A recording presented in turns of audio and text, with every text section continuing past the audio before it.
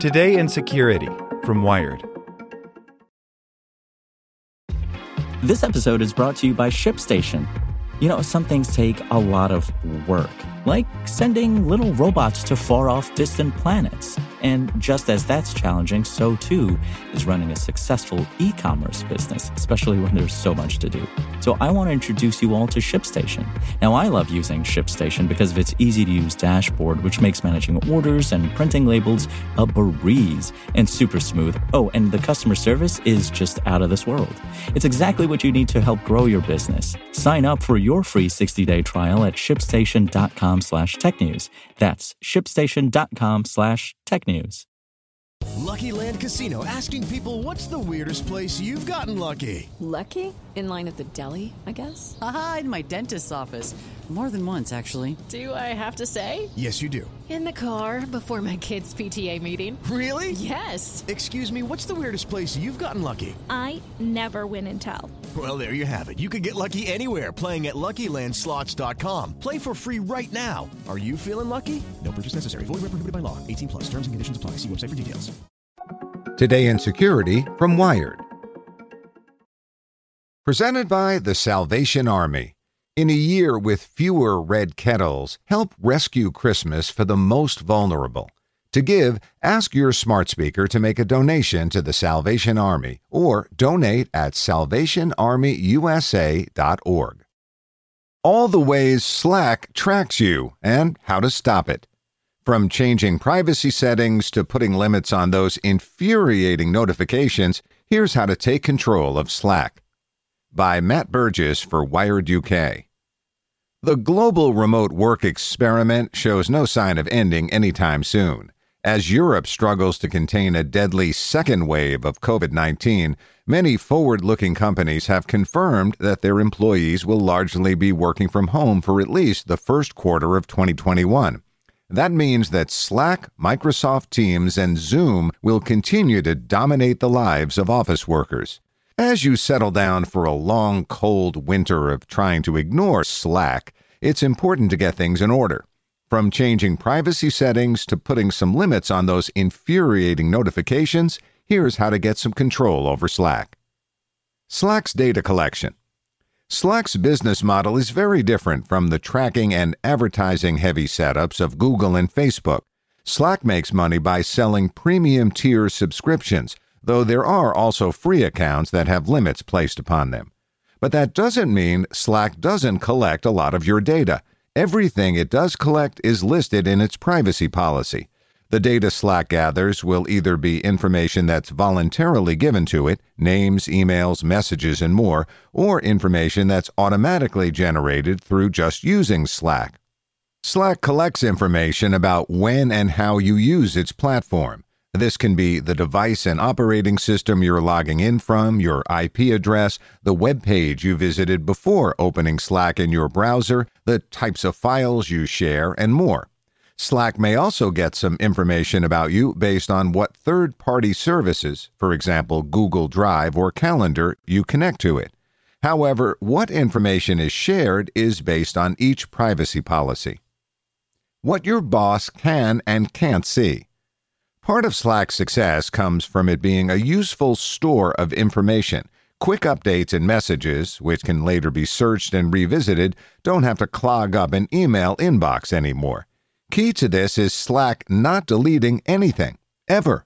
By default, Slack never deletes your messages or files, so they're always accessible, the company says.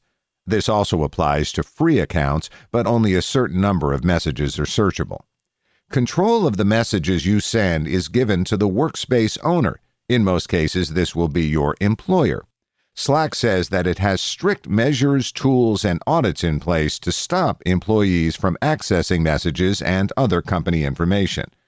Workspace owners can decide how long messages are stored for and set limits on what information can and can't be accessed by your employer in the future. There's the option for a workspace admin to select messages and files to be automatically deleted after a set amount of time. This can be customized by each channel or direct messages. It's possible to see your company's Slack data retention settings by heading to slackchannelname.slack.com/account/workspace-settings#retention. There are also controls on who can access messages within a company. Slack says conversation data can be exported in some circumstances, such as conducting investigations into harassment, following court orders for disclosure, requests under GDPR's subject access rights, or for audits. How data is extracted can depend on the type of Slack subscription a company has, if any. It's possible to check what your company's settings are for data exports at the bottom of the page of the URL I just gave you. Typically, it's possible for workspace owners to export messages and files that are shared in public channels. These are exported as text logs, not in the typical Slack user interface. It gets harder for someone to export your messages and files once they're in private channels or DMs. In these instances, a workspace owner must contact Slack and apply for permission to export the data. Slack can grant an owner permission to use a, quote, self-serve data export tool. Each org owner must ensure that A, appropriate employment agreements and corporate policies have been implemented, and B, all use of business exports is permitted under applicable law, the company says in its guidance on exports. It's possible for anyone on Slack to see how much a person uses it. The analytics page, slackchannelname.slack.com/stats, shows how many messages have been sent on a workspace and the most popular public channels.